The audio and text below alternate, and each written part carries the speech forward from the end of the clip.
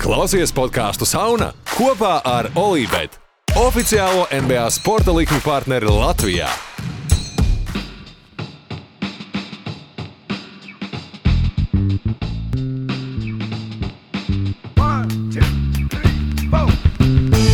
Aiziet, šketīt, podcasts par basketbolu, saunā, sadarbībā ar Olībet.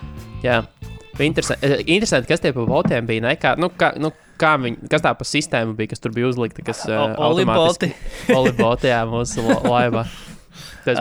Man ar to nav nekāda sakara, tas bija pašam bija pārsteigums. Viņi tik neatlaidīgi bija, es atceros kaut kas tur, jā, tur pieminēja to, ka viņi tur kaut ko ņemās, un viņi pat bija vienā no saviem komentiem ietagojuši vienu no cilvēkiem, kas komentēja, tā kā laikam atbildot uz kaut kādu joka jautājumu, ko tur viņš uzdeva, laikam viņi atbildēja viņam tur ar kaut kādu, jā. Nu, tas ir kaut kāds jauns, interesants YouTube tools, par kur es nebiju, nezināju, ka tāds eksistē. Mēs tagad, ja mēs turpināsim, ja mēs tagad kaut kā tuvākajā nākotnē atkal mēģināsim laivu taisīt, ko mēs plānojam arī, tad atkal saskarsimies varbūt ar šo. Es jau varētu nobanot. Es jau teorētiski varētu noslēgt to kontu. Es varētu nomutēt. Bet tas nebūtu jauki, tāpēc, ka galā baigi jau tas netraucēja. Un tad whatever. Jā, galā podcasts sauna sadarbībā ar Olībet. Jā, tieši tā. Tāpēc jā. Nav mums ne customer pieredze, nekas tik tādā līmenī, ka mums tur būtu baigi riskanti kādu aizvainot vai sabojāt garstāvokli par to, ka tur čatiņā pāris reizes. Nav. Ik 10 minūtes kaut kāds bots kaut ko ieplata. Tu neatceries, cik bija, tā kā, kad mums bija tie laivi, cik bija vidēji aptuveni tā kā cilvēki tā kā skatījās? Neatceries kaut kāds cipari? Neatceros, arī kaut kāds 70 līdz 90 kaut kas tāds. Man bija, tur vienu brīdi bija kaut 130. Vienu brīdi tu vari pastīties pīkus, var visiem apskatīties. Maz, ka pīks bija kaut 127 vai kaut kas tāds. Bet atceros. Jā. Anyway, Jā, ko daram? Jā, ir pagājis trade deadlines, maiņas termiņu, derīguma termiņu beigas, bet maiņas termiņu, maiņu termiņu beigas, tātad komandu spēlētāju maiņu termiņu beigas tālāk. Maiņu termiņš ir pienācis. Maiņu termiņš pienācis, jā, pareizi, termiņš un beigas, tas jau ir redundant, jā. Kā mēs pirms sākam ierakstu noskaidrojām, izrādās pēdējos 35 gados visaktīvākajā maiņu termiņa pēdējā diena, ja? Pareizi atkal noformulēja. 16 maiņas, 23 komandas iesaistīts un 46 roster players, spēlētāji, laikam, spēlējušo spēlētājs, nezinu. Katrā ziņā tur nav no gālīgas kāds izvilks. Bet jā, katrā ziņā uz momentā tajā nešķita, ka tā ir visaktīvākā pēdējos 35 gados. Es gan, protams, nebiju 86. gadā uz vietas, bet jā, bija blīkšķi, bija izrāvieni, bija tā, kad es pieslēdzos tam mūsu laivam īsti pirms tam, cik īsti pirms tam, kaut pusstundu pirms tam Orlando sāk plosīties, tur Fire Sale taisīja. Un šit, ka tik būs, turpināsies tendence. Es pieslēdzos 7 un līdz 8 ar kaut ko nekas nenotika vienkārši. Vienīgais, kas notika, bija tas, ka pateica, ka Laurijs nebrauks uz Filadelfiju. Un, jā. Kad Nurkičs atgriezīsies laukumā drīz. Nurkičs paziņoja pats, ka viņš atgriezīsies. Sources Nurkičs. Jā, bet principā, kā bija arī paredzams, līdz pēdējiem novilkt kaut kādu treidi, bija tā, ka pienāca tie 9 vakarā pēc Latvijas laika un kaut kas vēl tur, kaut kas vēl notika. Jā, beigās tad Laurijs palika, kaut kāds mazāks deals. Oladipo pēdējā brīdī uz Miami aizceļoja tomēr, kas arī jau likās, ka nekas nenotiks tur. Bet kopumā es teiktu, ka es gaidīju laikam kaut ko interesantu. Es gaidīju kaut kā, ka būtu vairāk sadalīts tā kā pa laika posmiem tie treidi, nevis, ka tur bija tiešām tas Orlando vienkārši uzsprādziens un pēc tam bija pilnīgs tukšums principā. Bet daudz, cik es pēc tam lasīju internetos, tad ļoti daudzi nav materializējušies. Ka nevis tā, ka negribēja mainīt, bet nav īsti savilkušies, jo tas pats Collins, Atlanta viņu mēģināja mainīt, Atlanta viņus ir mēģinājusi mainīt. Tas pats Aldričs, Aldričam buyouts, bet arī teorētiski jau Spurs nebūtu nācis par sliku kaut ko viņu samainīt. Tas pats Dramons neizdevās atrast nekādu maiņu, tāpēc, es domāju, ka vēl ir virkni tādu keisu, kas bija apsvērti, bet neviens īsti negribēja. Tur tā lieta, tās bailes un tas īsti laikam, zini, interesantu viedokli izteica, kas tas bija laikam mismačā, tas bija vai kur, par to, ka arī Lakers, kāpēc Lakers nemainīja Lauriju. Viens, tas, ka tev tur nāc uz LeBron komandu, kur jau tur ir saspēles vadītājs, tas ir LeBrons James. Līdz ar to tev ir tāds, tu paņemsi 30 miljonu džeku, atdosi spēlētājus un dabūsi, nevis dabūsi, bet izmantosi 60% no Laurija, vai ne? Kā pat, potenciāli. Jā. Bet otrs, kas ir komandas iespējams neriskē ar savas kaut kādas ķīmijas jaukšanu. Tāpēc, ka Lakers dabūtu Lauriju, viņi sūtītu prom, tur to pašus Šrūderus, Hortonu Takeru, vēl kaut ko. Un tad beigās tev sanāk atkal sastāvs 10, ne 10, cik tam sanāk tās spēles, kaut kāds 20, vairāk jau arī nemaz nav. 20 spēles līdz playoffiem, kur tev ir atkal jauns sastāvs un tev ir jāsaspēlējas ar viņu. Un tas pats, LeBrons James, Anthonijs Deivis vispār ar viņu nebūs spēlējuši. Un tā ir reāla problēma uz playoffiem. Un iespējams, ka tas arī ir bijis faktors, kāpēc neriskēja, mums to nevajag. Tā kā Darils Morijs pateica arī, mums nevajag tik ļoti to Laurija skillsetu, lai mēs tagad nedomātu ilgtermiņā un atdotu pretī vērtīgus spēlētājus. Tā vietā paņemsim Hillu, kurš var aizpildīt to. Tik daudz, cik mums vajag, viņš var aizpildīt. Jā, un arī Laurija sakarā, arī tas, kas tika pieminēts, no tā paša Vinhorsta nāca vai no kurienes, ka principā tā komanda, kas viņu iegūs, tai komandai, no tās komandas, lai Laurijs paliktu, viņš prasītu 2 gadus un aptuveni 50 miljonus, kam arī varbūt tā komanda attiecīgā, kurā viņš tur nosēdīsies, nebūs gatava varbūt. Teiksim tā, un tur arī jau būtu, lai noturētu Lauriju, vajadzētu atkal laist prom, kādu aizmainīt, atkal tur vienkārši fuck-ups, bet tas būtu sarežģīti vienkārši, tas būtu ļoti sarežģīti. Jo, tu arī skaidrs, ka tu ņem Lauriju ar domu, ideāli būtu, protams, ja tu uzvar uzreiz šogad, bet, protams, komandas domā realistiski un pārredz, ka tas būtu vismaz 1-2 gadu plāns, tā kā ar Lauriju tur, tā kā, jā, tas ir tāds, savā ziņā tāds īstermiņa, bet tomēr diezgan naudīga investīcija Lauriju noturēt tajā attiecīgajā komandā. Tā kā, iespējams kaut kāds drāp, es nezinu, kas tur, jo tām komandām, par kurām mēs arī runājam, viņiem arī ar drafta kapitālu varbūt nav tas lielākais drafta kapitāls, jo un tev jau nav arī tādu kontraktu īsti, ko dot pretī, ko Toronto ņemtu. Cits tās, ja tur varētu samainīt 1-1 ar līgumiem, un tad, tev ir kaut kāds drafta izvēles, ko tu dod prom. Tas ir viens, bet tad, kad tev ir jāsalāgo algas, un tāpēc tev ir jādod prom 2-3 spēlētāji, un pēc tam tev vēl būs atkal nākotnē ropas vai finansiāls vai sastāvā, ja Laurijs aiziet prom, tad īsti laikam neviens nebija uz to baigi gatavs. Tik ļoti viņu nenovērtē. Bet jā, Laurijs paliek. Toronto ir vienas uzvaras attālumā no 10. vietas, no Bulls. 2 zaudējumu attālumā, respektīvi pusotru spēli attālumā, tā laikam ir pareizi būtu sareiķināt, bet vēl pēdējais pa Lauriju, nebija arī tā, ka neizskatījās, ka nebūs ka nebūs tā maiņa, jo līdz pēdējiem tiešām galā bez apmaiņā pretī nesaņemot neviens spēlētāji tika aizmainīts projām gan Mats Deivis, gan Mats Tomas un Terence Davis, attiecīgi Mats Tomas uz Jūtu un Terence Davis uz Sacramento, un jau tie bija diezgan acīmredzami signāli tam, ka tiek atbrīvots vietas sastāvā, paredzot to, ka Laurijs tiks aizmainīts, nāks pretī 2-3 spēlētāji acīmredzot, bet nekas beigās nenotika tiešām. Tā vietā, principā, jā, vienīgais skaļākais Toronto darījums bija Norma Powell aizmainīšana pret Rodney Hoodu un Gary Trent, kas ir, man no Portlandas pozīcijām tas daudz labāk patīk tas darījums nekā no Toronto pozīcijām. Vismaz man. Garyam Trentam ir teorētiski, iespējas nākotnē. Kas Powellam vispār ar līgumu ir, godīgi sakot, no galas, nezinu. Viņam, man liekas, ka es negribu samot, man liekas, ka Powells bija viens no tiem spēlētājiem, kuram iedeva šitajā starpsezonā jaunu līgumu, bet es varu pārbaudīt. Man liekas, ka viņam iedeva tādu, viņš bija tie drafta klasē, kur Lonzo neiedeva un Markkanen neiedeva. Jā, 4 gadu 41. Tikai 4 gadu 41? Tā, tas ir mans... Viņam nākamā sezona ir player option. Nu jā, redz, tāpēc jau man likās. Tāpēc tas ir nav tik slikti, jo Toronto viņam baigi daudz vajadzētu maksāt jau nākamgad.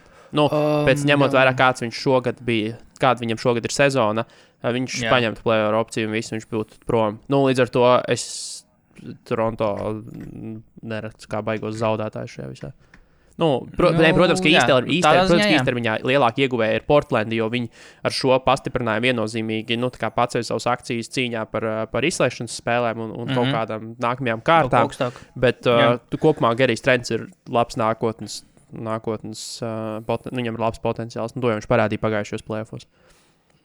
Portland tomēr, ir, lai ar viņu rezultātu to varbūt nerāda. Kaut gan bija, protams, viens konferences fināls, bet Portland mūži ir jau kādu laiku ir win now režīmā.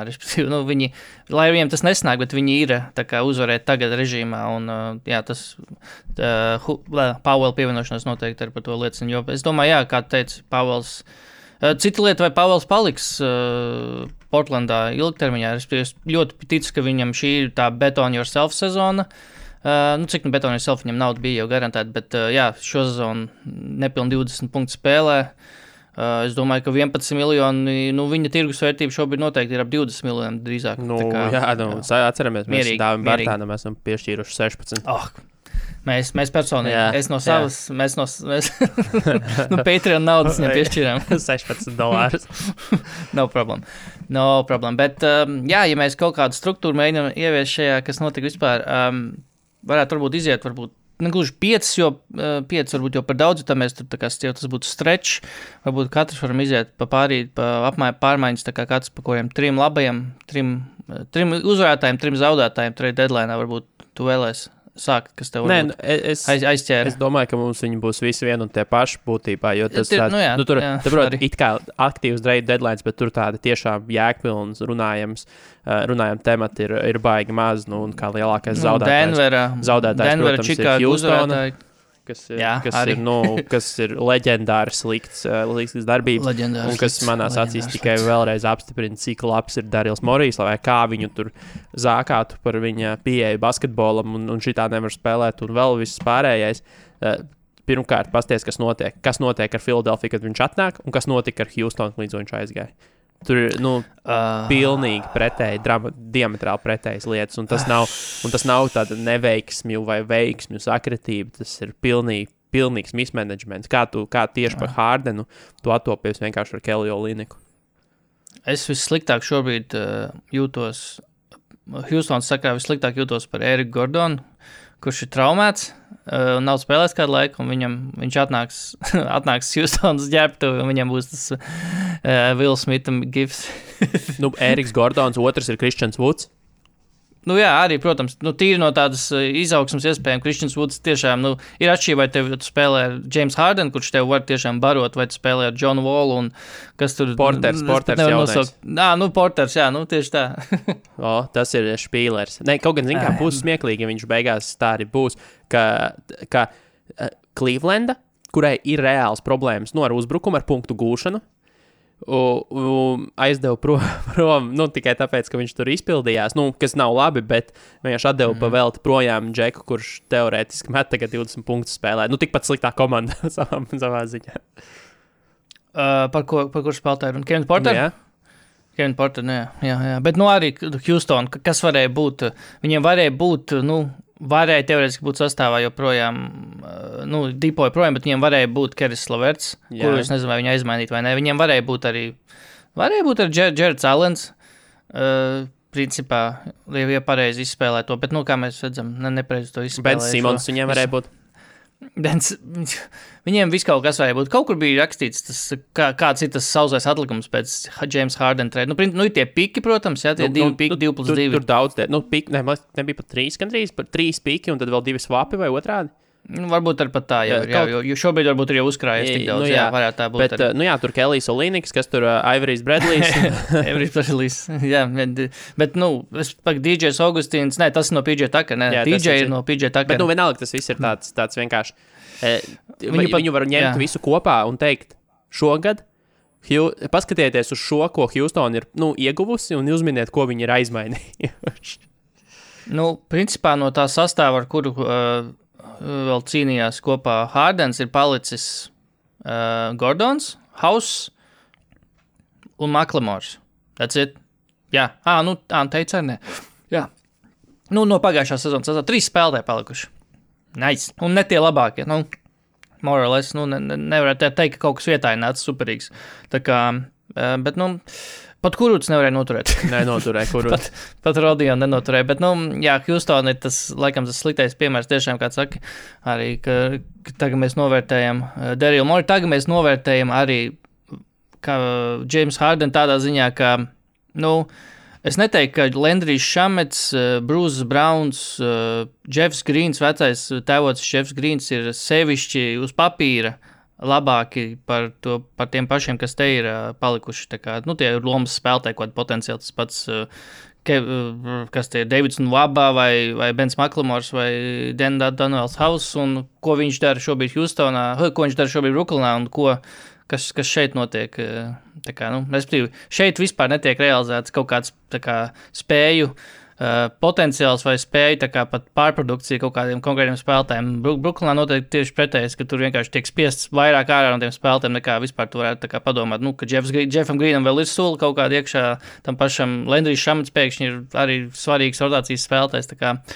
Tur Houston ir pilnīgi pagriezusies par 180 grādiem. Kā Jasons Kids teica, mēs pagriezāmies par 360 grādiem. Jā, bet Houston gribēja pagriezties par 180, pagriezās pat 360. Bet tas, ko kas būtu nenormāli interesanti šajā gadā, šis būtu brīnišķīgs gads, ja gads noslēgtos ar to, ka James Hardens uzvar MVP, fināls un fināla MVP. Jā. Tas būtu pasauli,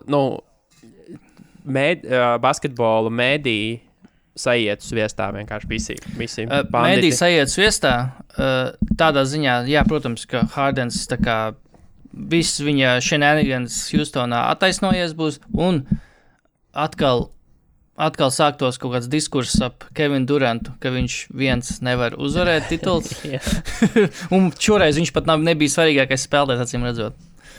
Tā kā, tas vēl pakāp zemāks tituls viņam nekā Warriors. Bet, runājot par deadline un dīliem, skaidrs, ka vislielākie spēlmaņi bija, kā jūs piepriekš minēju, Orlando, bet tādā ziņā, ka viņi vienkārši atdeva visu, kas viņam bija. Es tiešām negaidīju, ka Vučevičs dosies projām. Man likās, ka ja ir kāds no viņiem, tiem spēlētājiem, kas tur tie kodolā ir, kuram ir tā kā, kurš ir iekalts tur vairāk vai mazāk, likās, ka Vučevičs, tā kā, bet nē. Būvēs ap Terence Ross. Šobrīd ir Terence Ross un Mo Bamba. Bet jā, Vučevičs uz Čikāgu. Vēl uz Čikāgu, kas vēl bija, ar ko viņš kopā devās? Ar to Geriju Clarku, bet Dievs, es pilnīgi nezinu, ko viņš devās kopā. Ar Al-Farouq Aminu, Ar Al-Farouq Aminu. Un pretējā virzienā devās Wendels Carters juniors, 2 juniori, Otto Porters juniors un Wendels Carters juniors. Man patīk, kā šobrīd Čikāga izskatīsies. Tas ir viens, otrs ir, ka Orlando, man patīk tās bildes, kas parādījās, ka tur bija Fournier, kurš devās Celtics, Gordons kopā ar Vučeviču, tā kā trietā un end of an era. Jā, tas bija labs. The things these guys achieved together. Clutch sports cienīgs gifs, tas bet, mīms tas bija. Clutch sports, jā, pareizi, Clutch sports, jā. Bet jā, noteikti var ievietot Čikāgu pie tā kā uzvarētājiem vai ieguvējiem vismaz šajā deadlineā. Tāpat ar Denveru, kas beigās tika pie Gordona tiem sweepstakiem, jo kārtējo reizi Bostona un Denis Henčs var teikt, tā kā ierakstīt jaunu nodaļu savā grāmatā darījumu, kas nenotika. Trade exceptions. Kas varēja notikt. Lielai trade exception lēmumi. Bet cik es saprotu, tie 17 miljoni, tas iet tie trade exception, tie Fournier 17 miljoni, vai ne? Es finanses reāli. Gaņa viet viņu. Es arī es kaut kad uz minūti ieslēdzu toreiz tajā pašā vakarā, pēc tam, ka es beidzu ieslēdzu ūdenzēļus, un tur Reinis Lācis uz visiem jautājumiem par naudām zināja, mums vajadzētu Reini Lācis nākamgad tā kā pārpirkt no ūdenzēļiem. Jautājums ir, man, es nezinu par naudām, man arī rītīgi neinteresē. Man neinteresē, kā tieši bilancē izskatās Fournier šobrīd. viņiem bija konceptuāli, vai 28 miljoni. Vai tas ir trade exceptions vai nav, man neko pilnīgi nevaina. Man liekas, ka tas iet. Tas nav, tur vienkārši paliek pārņēmi līdz rudenim, vēl 11 miljoni trade exceptions. Un cik es saprotu, vēl tur kaut ko ir ietekmējis tas Taisa un Wagner deals, jo Taisas bija dārgāks un viņi apmainījās. Un tad tur arī kaut kāda nauda iet klāt. Nē, laikam, tur tajā darījumā laikam tā nauda iet, atbrīvo viņiem vietu zem kepa vienkārši. Kādā ziņā arī ļoti, es neesmu ļoti iedzinājies. Kādā ziņā, tāpēc mēs neesam vēl tāpēc vienkārši ir, vajag visiem, katram ir sava niša. Manuprāt, arī nav jēgas pašam šo rēķināt, jo tev ir pilns ar speciālistiem, kas tev ir izdarījuši to tavā vietā. Tu vari iet un apskatīties. Bobijs Marks. Tu atver internetā un aiziet apskaties, kas notiek ar Boston Celtics cap space un cik daudz viņiem būs, cik viņiem ir. Un tas viss ir tik muļāts, ka tur nav vērts zināt pašam matemātiku, kāds rēķinās. Jā. Es domāju, trešā komanda diezgan droši mēs varam teikt, ka ir Heat. Kaut arī kā mēs šorīt uzzinājām, neiegūs Lamarcus Aldridge, kurš jau bija pierakstīts viņu sastāvā. Jau headlinos bija uzreiz pēc tam, kad tika paziņots, ka Aldridge pievienosies Heat.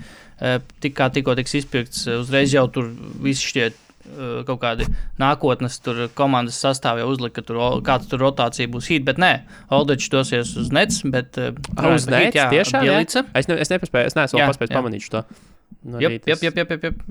Nets. Bet Bielica un beigās, minētais Oladipo dodas Heat, pretī atdodot, praktiski neko. Kelly Olynyk, Avery Bradley un kaut ko, un Myers Leonard, kuru atbrīvoja pēc tam OKC. Kurš jau ir atbrīvots, bet Heat visu sezonu tā klusiņām, tur neliels struggles, bet tad, kad tam ir nozīme, when it matters, izšauj un atkal pierāda to, ka tur tomēr ir kompetence tajā birojā Miami. Kā galā viņi nav atdevuši ne Duncan Robinson, ne Tyler Hero, Hero. Tā bija risks pazaudēt. Kas, tie bija spēlētāji, kuri tika minēti, ja Heat bija plānojuši iegūt Oladipo vai tādu līmeņu spēlētāju, tā kā nekas nebija jādod. Es varu tikai iedomāties, kā pēc Railijas, reaģēja brīdī, kad viņi nozaga vienkārši Oladipo no Houstonas. Tādi zaudētāji. Arī tas bija, jā. Ja mēs runājam par kaut ko sliktiem, sliktos tā grūti izcelt, protams, Houston ir what the fuck, protams. Bet tādā ziņā komandas tādas, kuras tur izcēlās ar vienkārši ar sliktām maiņām, vairāk vai mazāk man īsti nebija. Clippers ar to savu Rondo tiek paigi. Ar savu izvisumu Rondo. Mans nostāja tajā visā ir, kā es teicu, tie ir tik mazi pīrāgi, ka ir pilnīgi vienalga par to, jo Clipperiem, ja viņi šogad nevinnēs titulu, viņiem būs problēmas, jo ies prom gan Kawhi, visticamāk, gan Džordžam, taču arī, manuprāt, ir tas līgums, kad viņš... Džordžs tikko parakstīja, pareizi, viss kārtībā, Džordžs viņiem ir noslēgts, tas arī bija tā apdrošināšana, bet principā Kawhi būtu prom, es ar garantiju. Ja viņi neuzvar šogad titulu, Kawhi būtu prom šā vai tā, un tad ir vienalga, vai tu iztērē Rondo vai neiztērē par Rondo kaut ko, un tagad, ja viņi izcels titulu, tad ir vienalga, ko tu samaksāji par Rondo. Tam nav lielajā lietu schēmā, Clippers gadījumā šie maiņai nav nozīmes, nav vērts vilkt bilanci un teikt, Clippers par daudz atdeva, jo tas, ko viņi atdeva, nemaina viņu, teiksim tā, championship iespējas. Nē, nemaina īsti, bet par Kawhi runājot, bija kaut kur, es redzēju, ka laikam līgas tie execs, nezinu, kas ir executive Latvijas, līgas tie menedžējošie direktori. Jā, tas kaut kā tur tāda anonīma aptādījums, laikam. Jā, cilvēki, kas ir atbildīgi par komandu vadītāji, būtībā komandu vadītāji. Tur laikam ir atzinuši, ka pastāv laikam aptuveni 1% iespējamība, ka Kawhi pametīs Clippers pēc šīs sezonas. Es gan nezinu, kāds konteksts, vai tas ir kontekstā ar to, ja Clippers uzvar, ja Clippers neuzvar. Es tikai virsrakstu redzēju. Bet man likās kaut kāds tāds clickbaits, tāpēc tā arī, tur arī ļoti, hard science izklausās apakšā ir, 1%, rēķinājuši. 1 no 100. Jā, es domāju, ka Kawhi Clippers pamešana ir absolūti reāli, ja notiek tas, kas notika pagājušajā. Nu, tur nevajag obligāti tur 1-3 pazaudēt, ja? Bet ja viņi otrajā kārtā izlidos, tad ir... Es domāju, ka tur... Ļoti nesmukā veidā kaut kas tur notiks. Tur ap komandu būs kaut kāds, tur tas vārīsies kaut kas atkal. Nu, tur, jā, kaut vairāk faktori, bet pārsvarā... nekas jau. Es domāju, ka tur nevajag obligāti nesmuki, tāpēc, ka tā komandai titulu paredzēja jau pagājušajā gadā. Tā komandai visi pēc tā pateica, ka tas bija, tā bija frīka neveiksme, ka viņi zaudēja, un ka viņi šogad ir vēl stiprāki, jo viņi tagad ir saliedēti un tā tālāk. Un ja viņi atkal vienkārši zaudēs, pilnīgi arī bez drāmas vienkārši zaudēs otrajā kārtā, es domāju, ka tur sāksies nopietnas problēmas. Bet, tās ir manas. Man tā kā... tas veids, kā viņi varētu tiešām tur flame-outot un kā vajag varbūt aiziet, ir būt tā, ka, ir zināms, kā viņi šo sezonu spēlē, ka viņi ir, vienkārši metēja komandu. Viņiem tas, varbūt to arī viņi mēģināja panākt ar Rono iegūšanu, ka tur varbūt kaut kāds saspēle notika, kaut kāds tīrais saspēles vadītājs vajadzīgs un tā, bet ja viņi neko pilnībā nemainīs, ja viņiem turpināsies vienkārši tas, ka viņi ir labi komanda, kas met ar labiem procentu trīņus, kuri īsti uz grozu neiet nepelna sodus, ja šitā manierā turpināsies tas un tā, viņi arī izies ārā no playoffiem kaut kā vispār neko nemainot, tad es domāju, tad arī būtu gana labs iemesls, teiksim tā, kāpēc nekas nemainījās, vienkārši diezgan acīm redzami kaut kādi trūkumi jūsu spēlē ir un jūs nekas nav mainīts pa šiem mēnešiem un kaut kādā mērā tā, kas Clippers sakarā tagad pēdējās 2 sezonas tiek pieminēts, ir tas, ka viņa tā augstprātība, ka viņi uzvedās kā komanda, kas ir jau uzvarējusi, kas ir jau bijusi tur. Šozām varbūt mazāk, tāpēc, ka mēs mazāk varbūt pievēršam uzmanību viņiem, bet arī man liekas, ka tā kaut kādā mērā tā augstprātība nav joprojām pazudusi. Tur, protams, Beverlijs mazāk runā un kas tur vēl Markus Morris mazāk runā, bet tik un tā joprojām ir tas arī Pols Džordžs pēc spēlēm mūžīgi kaut ko joprojām attaisnojas. Meklē sazvērstības teorijas tur, ka visi ir pret viņiem. Nē, tu vienkārši parādiet playoffos kaut ko, tad varbūt runāsim, bet jā. Es kādā ziņā neesmu īpaši investēts Clipperu, es ceru, ka viņi uzvarēs šos. Ka viņiem šosezons sanāks kaut kas pilnīgi vienalga. Jo lielāka drāma, jo labāk neatkarīgi, uz kuru pusi. Jā, tāpēc mēs sekojam NBA. Man patīk tikai drāma. Man basketbols vispār nepatīk. Man tikai tie tweeti un tas viss man patīk. Tāpēc, ka basketbols jau tur kas tur ir, tas jau viss vienāds ir. Basketbolā jau vienalga, kurai komandai tu seko līdzi, tur vienkārši 30 komandas dara vienu un to pašu, bet drāma tā ir unikāls. Katrai komandai savu. Jā.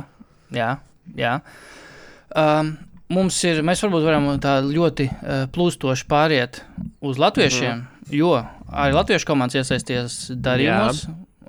Dallas Mavericks ieguva 2, pusotru labu metēju, J.J. Rediku un Nikolu Melī, pusotru, jo Rediks ir traumēts. Cik tuvu bijām tam, lai Dāris Bērtāns spēlētu Dallas Mavericks? 0, nedzirdēju neko. Nebija. Nē, vienkārši, kā viņš pagājušajā gadā kopā ar Melī taču ieradās Ņujorkā un Dairis, sorry, par Dāvu domāju. Jā, var mazums, tikpat labi. Bet jā, Rediks neārstē, bet dziedē savu, laikam, papēžu kaut traumu, kas viņam liekas, spēlēt kopš Varžats, ja? Ko, Varžats? Ir tāda lieta spēdā, kas sāpīgi tāda.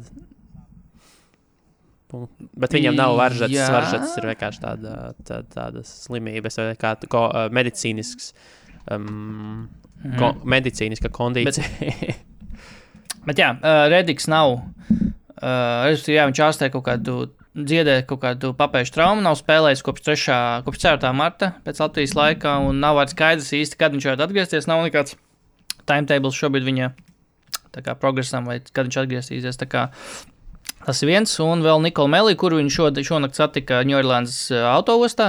Pirms spēles viņš arī pievienojas komandai, cik es saprotu, bet šonakt nespēlēja vēl, un pretējā virzienā, kas mums devās mūsu enforcers James Johnsons. Bloodsports turpināsies Ņujorkā ar Zionu kopā. Tas var būt. Bet Zions vispār tur baigi plosās tagad traki. Zionam ir kaut kādas tur vēsturiskās true shooting un metienu procentu sezonas šobrīd. Man Statheadā bija atnācis tas paziņojums, pasīšos pēc tam. Bet jā, James Johnsons, Wes Iwundu un otrā raunda picks dodas uz Ņujorku. Man, tad, kad šo ieraudzīju, man pirmā doma bija, forši jūs pirms sezonas atbrīvojaties no Seta Karī tikai, lai, principā, sezonas gaitā saprast, ka jums vajag Seta Karī līmeņa šūtingu tomēr apakaļ, un tad jūs kaut kā sagrabinājāt kopā tur kaut kādu opciju, otru tā kā alternatīvu, bet, kas, protams, nav gluži Seta Karī līmeņa joprojām. Tā kā, tur ir divi varianti. Redzot, savā ziņā jau uz to var skatīties arī pozitīvi, jo pirmkārt, lai vai kā spēlē Džošs Richardsons, viņš tomēr, es viņam uzticos, ka viņš spēja vairāk aizsardzībā nekā jebkad spējas Sets Karīs. Un tad otru daļu tu vienkārši aizstāji tagad ar džekiem, kuriem, tu aizmainīji prom džekus, kas tev nav vajadzīgi pēc būtības, un tu dabūji arī to metienu. Bet otrs variants ir vienkārši, ka Dallas ir sapratusi, lai nāk pofik to aizsardzību, aiziet.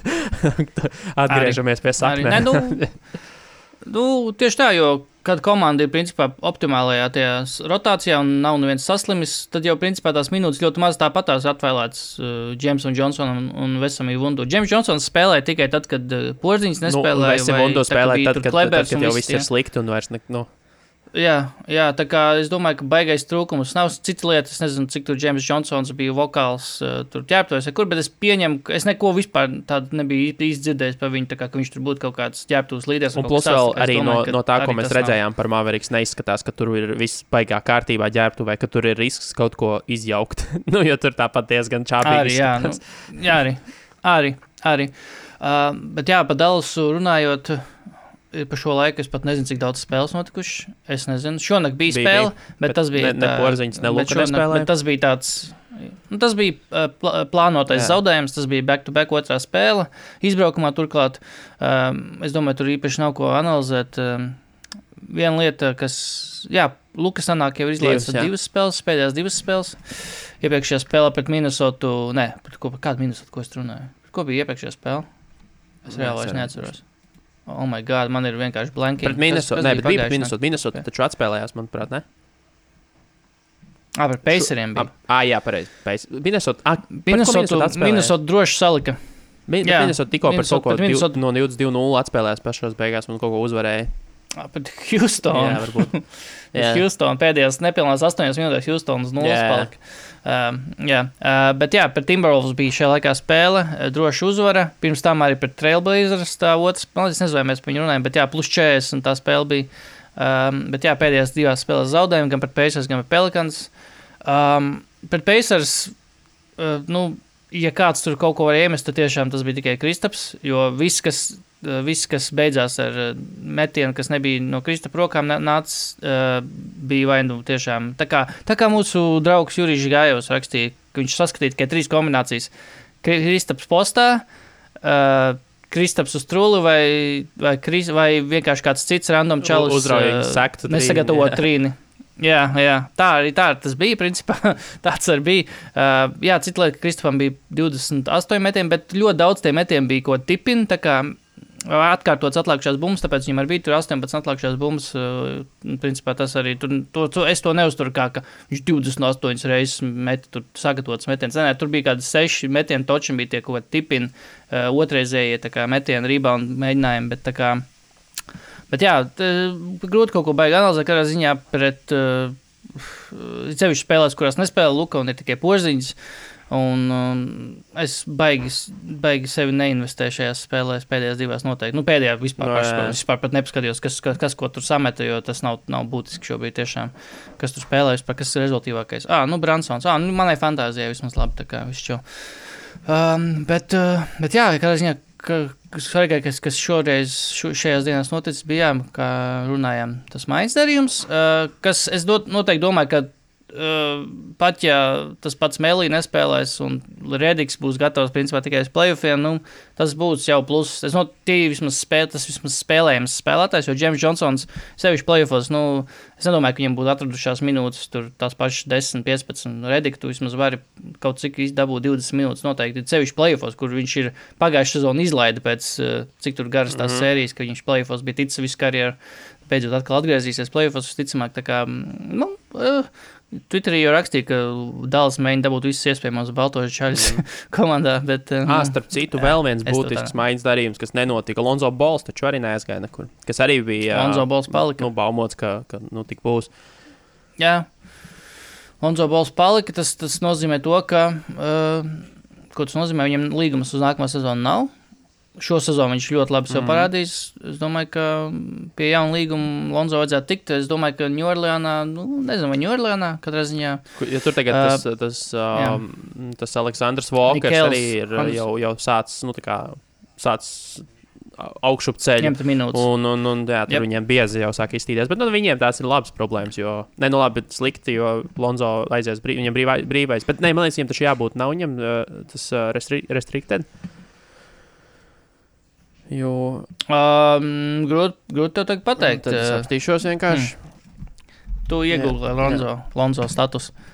Otrā latviešu komanda, ne otrā, otrā no 3. Washington arī iesaistījās maiņas darījumā. Tas, ko viņi dabūja apakaļ, respektīvi, viņi šķīrās no Mo Wagnera, viņi šķīrās no Troja Brauna, un viņi šķīrās, vēl no kāda viņi šķīrās, es domāju, vai kaut kas vēl aizgāja projām. Laikam jau nē. Jā, viņiem ir qualifyings jāpiešķir, un tad ir restricted viņam, jo viņam jau ir rookie deals taču vēl, Brian.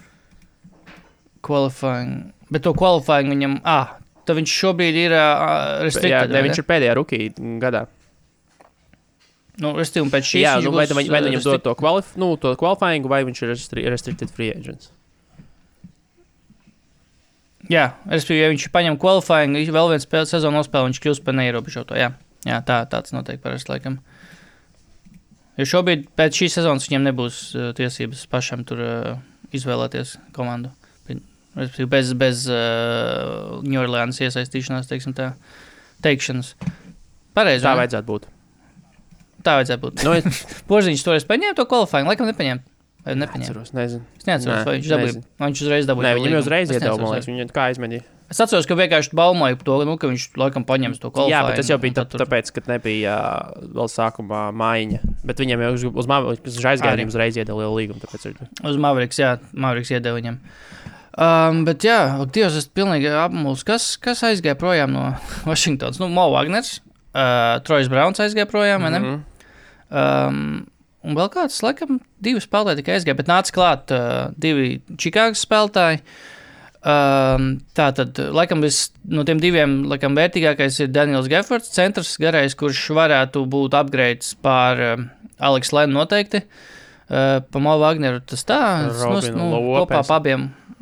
Robins Lopes vēl, jā, bet otrs čels bija Taylors, bet kāds viņam vārds bija Hutchinsons, nezinu, kāds viņam vārds, otrs spēlētājs mazāk nozīmīgs spēlētājs, Čikāgā spēlēja diezgan, dziļā tā kā rotācijā viņš nebija, bet, jā, kā ziņā tāls rezervis bija, bet, Washingtons sakarā, es domāju, centri pat ar Andžēju došanos projām bija problēma viņiem, ne par velti bija jāņem, jā, Alex Lenz, tur Jordans Bells vien brīd bija sastāvā arī vēl, tā kā kaut kādā mērā varbūt kaut kas vismaz ir atrisināts, vismaz, cik varēja Washingtonā to atrisināt, bet, es domāju, ka cīņa par play-in, lai arī joprojām viņi nav sevišķi tālu no tās pašas Čikāgas, ko viņam tagad bija tas darījums, es domāju, realistiski noteikti Washingtonai, sezona visdrīzāk beigsies ārpus tā desmitnieka, un sevišķi pēdējās spēlēs joprojām nav atkal atgūts. Es domāju, ka tas kas notika, tas tā uzvarsēja, tas bija tiešām kaut kāds tā kā lightning in a bottle, teiksim tā moments te komandai šo sezonu.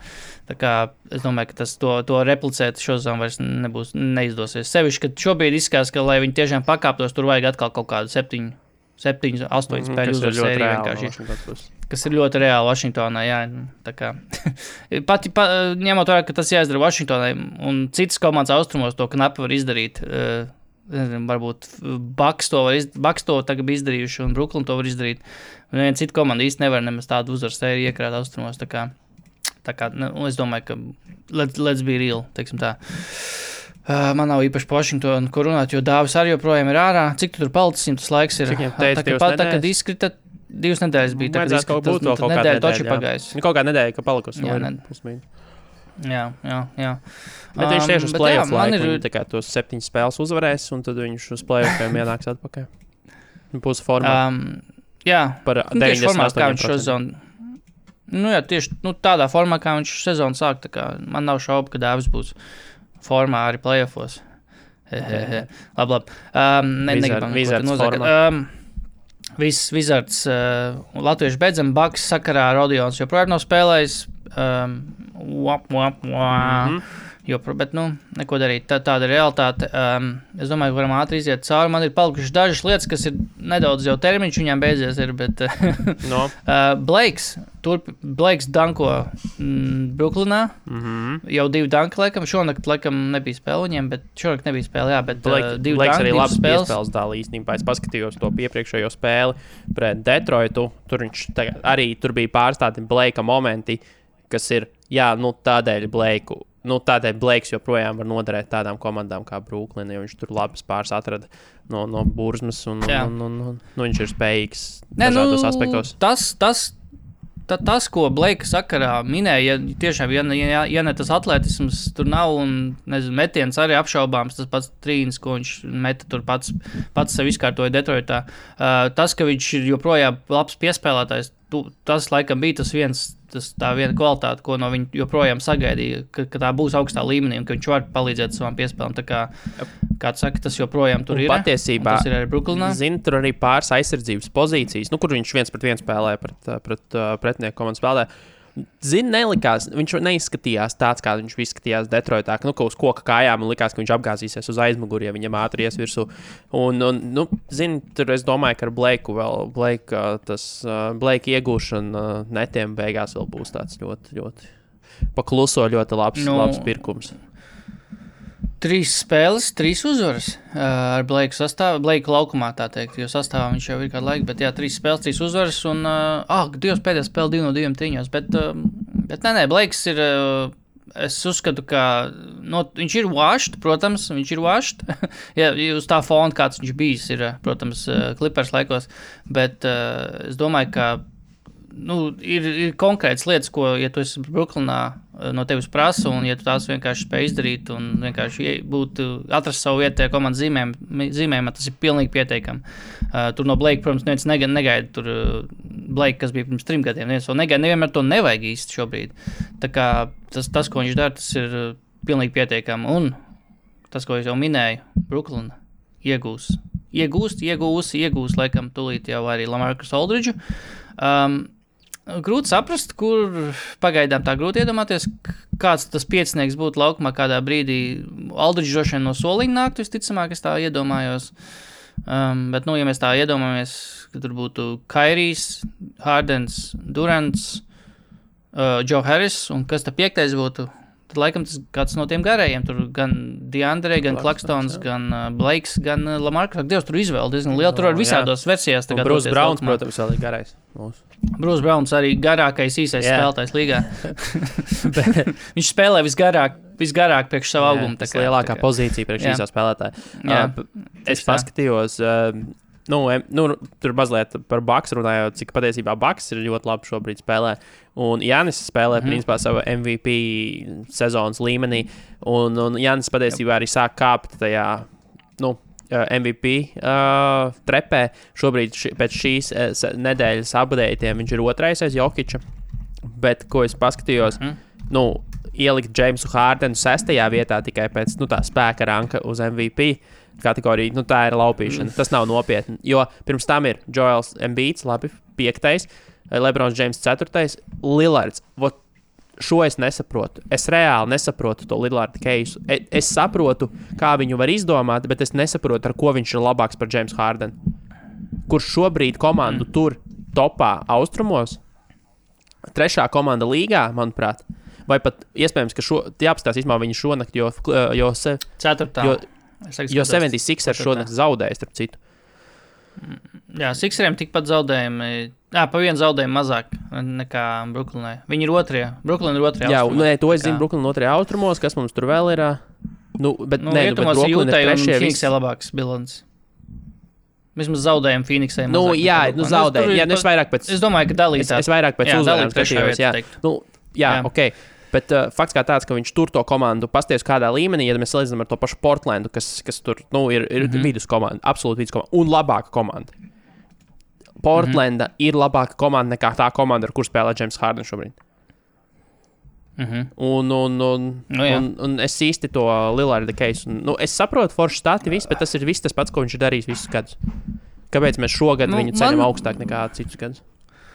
Man Lillarda saka, ļoti tā interesanti liekas, ka saka, tā ir vidusmēra komanda, un tā ir tāda paša bilants rietumos, turpat ir Denver, un tā kā Jokic tie pašā laikā tiek celts, pirmajā vietā. Viņš joprojām pirmais, jā, ir diezgan stabili pirmais, jā, Jokic ir, jā. Arī, un uz man liekas, ka Denverai ir tas vienkārši tas uzticības kredīts par to, un kaut kāds tas par iepriekšējo sezonu joprojām turpinās. Viņi ir 5. Los Angeles kritīs tagad bez LeBron un AD, un viņi varbūt pakāpsies, bet kaut kā, man liekas, ka tie cilvēki, kas runā par Jokiču MVP kontekstā, man liekas, ka joprojām tur prātā, Denver, pienāks playoff Denver, tad tā kā būs, tā kā tur droši vien pirmajā kārtē tiks cauri un mazums tur tālāk. Joprojām, man liekas, ka pa Denver runā tādā, ka viņi vēl nav ieguvuši to optimālo formu, kaut gan sezona jau ir pāri pusē, man liekas.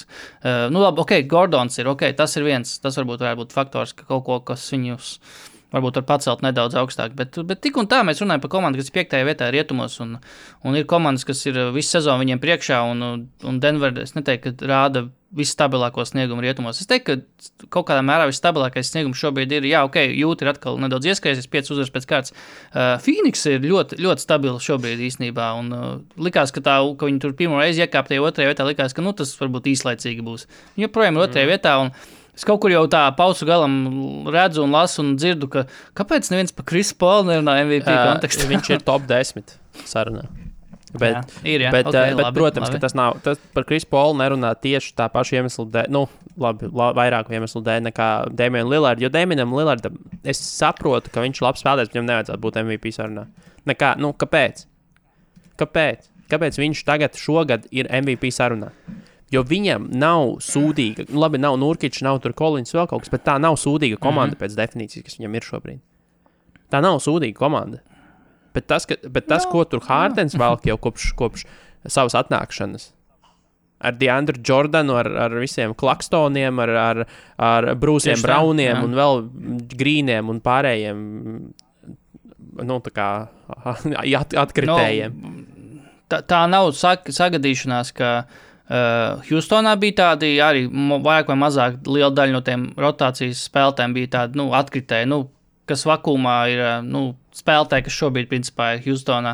Un Hardens atbrauc uz Brooklynu, un pa lielam pusi komandas arī ir tādi, ko mēs jums darīsim, tā kā, un tas strādā tik un tā, strādā. Bruce Browns ir izveidojis jaunu pozīciju NBA, principā, Klakstons, kuru es nezināju pirms šīs sezonas, arī ir vienkārši pēkšņi darlings, vienkārši visas līgas tur apskatnieki kaut kādi, tur divas visi krīt ir starā par Niku Klakstonu. Jeffs Greens, kurš jau 7 reizes varēja karjeru beigt, joprojām ir lietojams vienkārši pilnīgi normāls rotācijas spēlētājs titulu komandā, titulu pretendents sastāvā. Tā kā, tas ir Hardens kaut ko dara pareizi katrā ziņā. Tur ir pilnīgi noteikti tas skaidrs. Es vienkārši nesaprotu to šķautni un argumentu, ko izmanto, ka Lillards pasties, kā viņš velk to komandu. Bet tā nav sūdīga komanda. Tā nav slikta komanda. Viņam ir CJs McCollums galu galā. Viņam ir Covingtons, kas ir kompetents NBA spēlētājs. Tur ir tas pats labi, tas pats Kanters, vai ne? Viņš nav slikts šajā lietojumā. Viņš jau arī, Kanteru arī neviens nav apcēlis nekad regulārajā sezonā, jo īpaši. Tāpēc parasti pret viņu tākās problēma, jo pret viņu gameplāno uzbrukumus playoffos. Bet viņš arī Bostonā, regulārajā sezonā bija normāls. Tas pats, Carmelo, vai ne? Carmelo nav ne labāks, ne arī sliktāks par, Jeffu Grīnu. Viņš vismaz ir labāks par Jeffu Grīnu. Visu izvērtēt, es domāju, ka Carmelo vispār viens no labākajiem soliņu spēlētājiem šo sezonu līgā. Tas kaut kā tā arī nav tik tā kā, netiek pietiekami tā kā vispār pieminēts. Carmelo visu sezonu sācis no soliņa un tiešām tāds instant offense čalis, kas ir principā prototipisks sastais spēlētājs.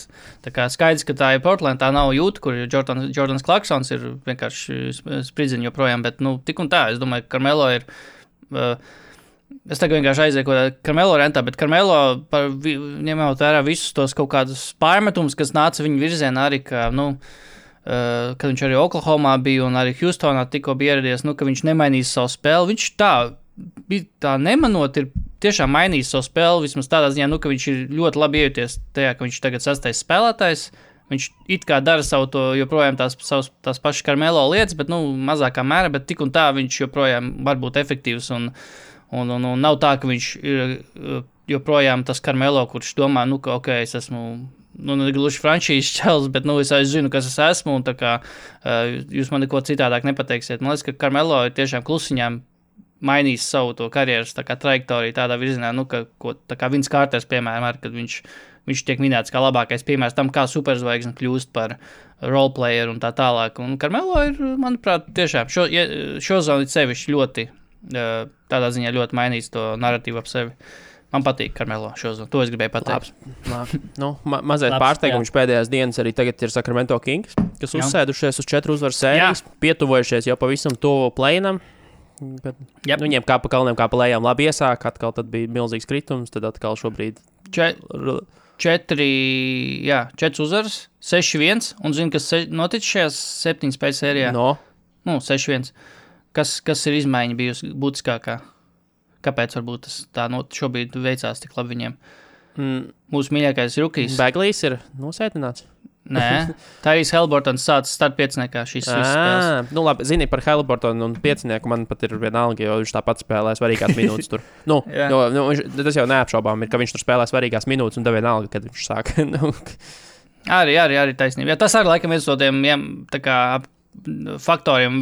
Haliburtons saka, ka pirmkārt viņam nevajag bumbu, otrkārt viņš var sākt no sola, viņš var sākt pieciniekā, viņš tāpatās pabeigs to spēli, un tiešām tas arī laikam joprojām turpina to viņa narratīvu, ka viņš spēlē kā kaut kāds 10 gadu veterāns, kurš vienkārši māk atrast veidu, kā būt liederīgs, jebkurā situācijā. Vēl viens cilvēks, Harrisons Barnes, par kuru runāja maiņās un arī nekur neaizgāja. Jā, neaizmainīja. Jā. Bet, ap viņu nebija tik stiprs tas runas beigās. Tāpat ir Dallas jau tur sāka, varbūt jābrauc mājās, kā saka. Jābrauc mājās, apakaļ, jā. Bet pa Kings, es tagad paskatījos kopērtējumā, tā kā Games Back, viņi ir vienu spēli aiz Golden State, kas ir 10. Tā kā viss notiek. Un var arī saprast to Kings, jo tas, kāpēc viņi Harrison Barnes negribēja mainīt, jo tur arī bija viņš tikko game winneru ielikt viņiem šonakt. Tas bija viņš, kas iemet game winneru, jā? Ideja, vēl vairāk rekordu. Nebūtu Harrison Barnes, nebūtu uzvar šonakt. Vienu uzvar mazāk būtu, bet tas, ka un tas vēl bija laikā, kad Kings jau tur bija vēl stiprāk atkrituši apakaļ, bet tās runas ap Harrison Barnes, tā kā iemesli, kāpēc viņi negrib viņu mainīt, ir tiešām tas, ka viņš ir tur tāds kultūras ieviesējis, kultūras, bet tā kā kaut kādas tur kultūras komandā ieviesējis, ka labs čalis ģērbtuvē un ka viņš var noderēt, jo tai komandai, lai viņi turpinātu kaut kādu to cīņu par play-offiem, un tobrīd man bija tāds, par kādiem play-offiem jūs runājat, tā kā, tas it's not gonna happen, bet, kaut kā tagad varbūt tā laimīga sakits, ka atkal uzņēmuši kaut kādu labu tā kā ritmu, uzvaras krājas, un reku ir Harrisons Barnes sastāvā, iemet game winneru, un Kings ir turpat uz play-in zonas joprojām. Harrisons Barnes ir viens no lielākajiem NBA top shopperiem, no NBA spēlētājiem, jā, viņš diezgan tur investējās iekšā. Un viņš tic tam ilgtermiņā. Starp citu, tiem, kam interesē, tagad teorētiski ir labs brīdis, kad var sākt lēnām iepirkties iekšā, jo tirgus ir bišķiņ vēss palicis un ir nogāžušās cenas, viņas vienkārši ir lētāks baiņas pagaidām. Kas ir vēl interesanti, tad šodien tika zināms, ka visticamāk tas pasākums no betas izies pirms NBA playoffiem. Jo viņš tagad ir betas režīmā teorētiski. Tas viņam kas nozīmē, ka baigās aizdoms, ka viņi sāks arī reklāmas kampaņas un vispārējo.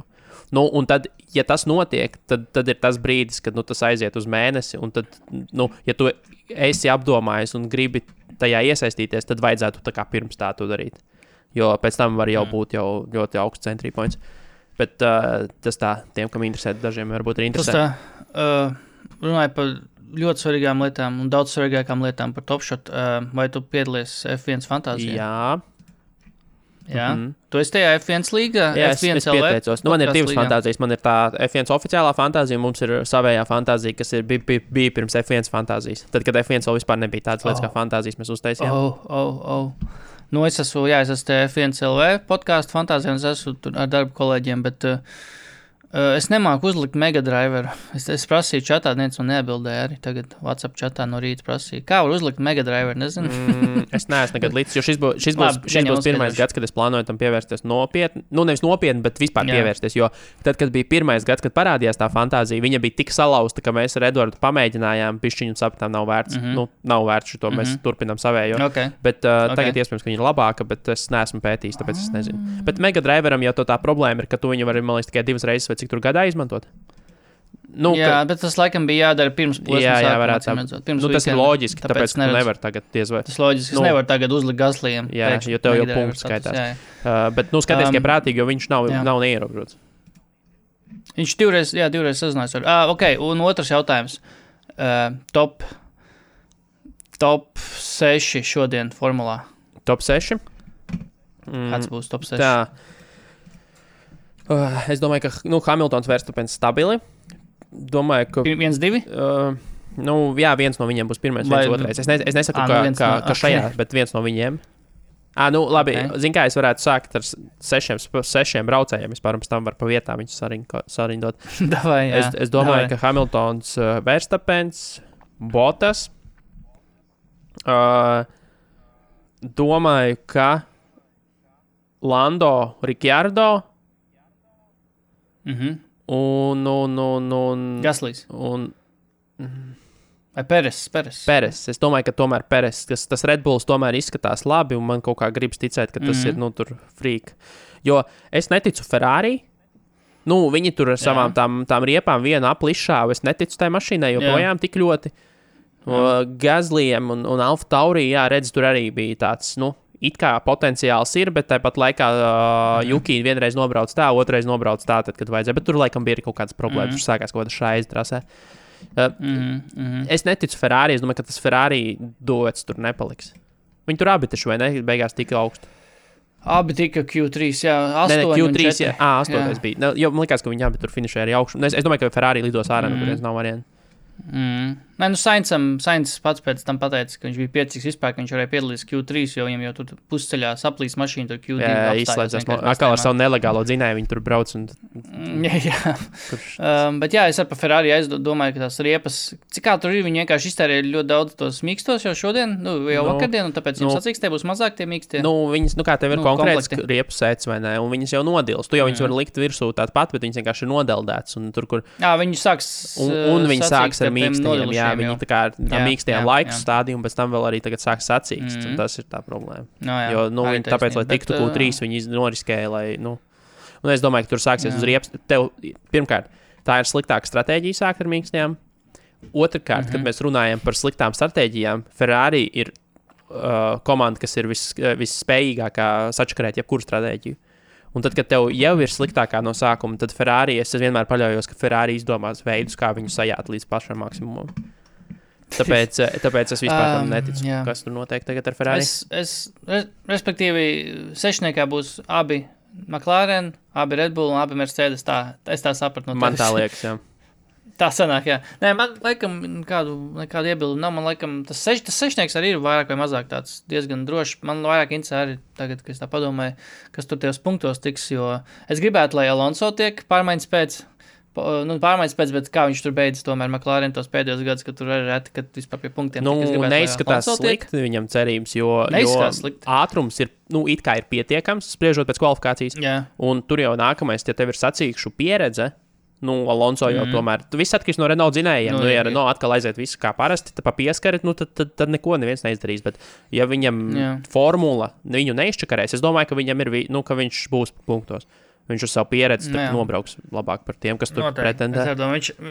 Viņš arī neredzēja, bija video pēc, tā kā onboard video pēc kvalifikācijas, ka viņam teica, ka viņš ir 9. Tur parādīja.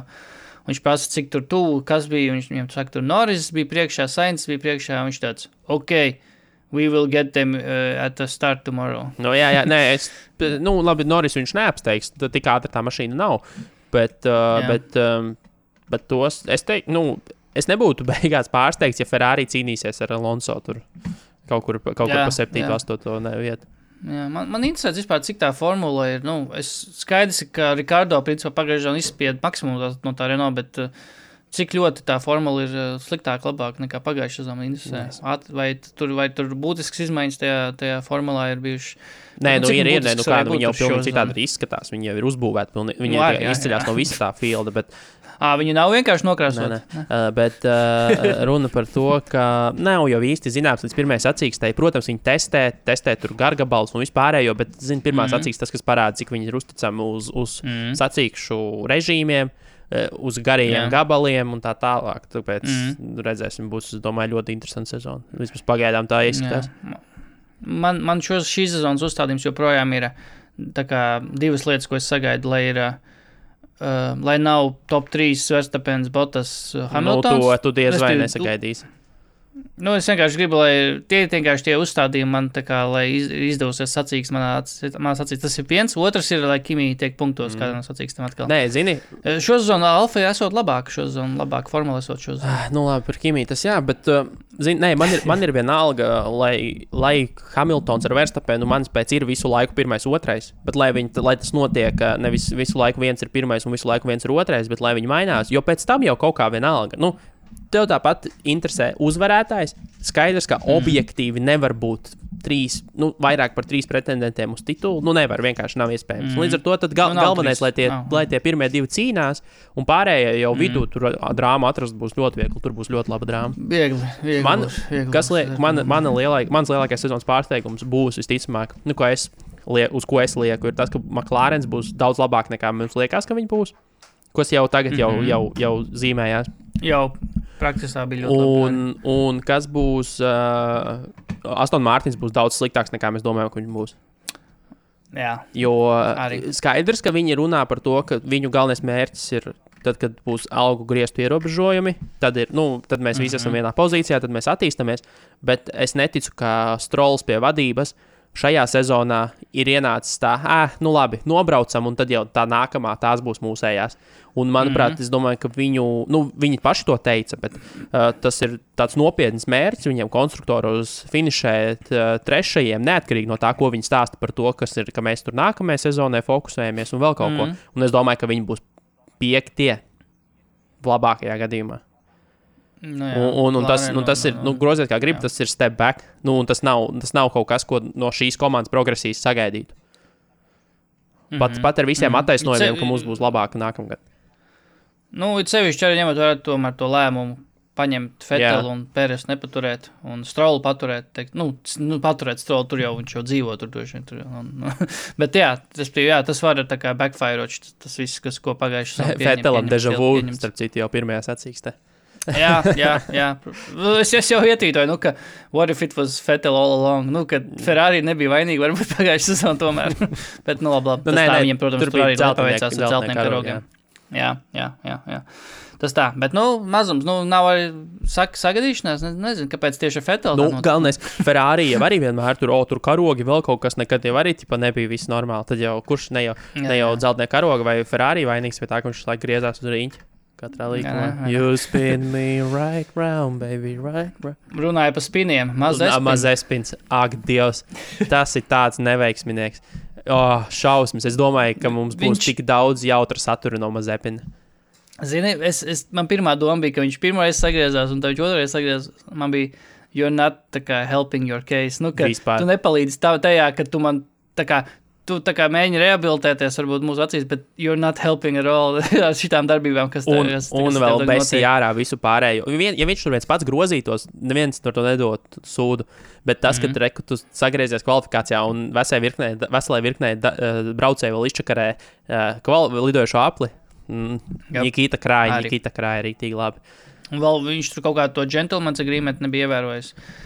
Tur viņš bija Vettel apdzinis outlepā pirms pēdējā sektorā, tā kā, un tad sagriezās. Ko nedara, un tad sagriezās, acīm redzot, jā, bet viņš teica, ka viņš nemaz nezina, kas tas tāds ir. Nebija zinājis par tādu agreementa Protams, ka viņš nezina.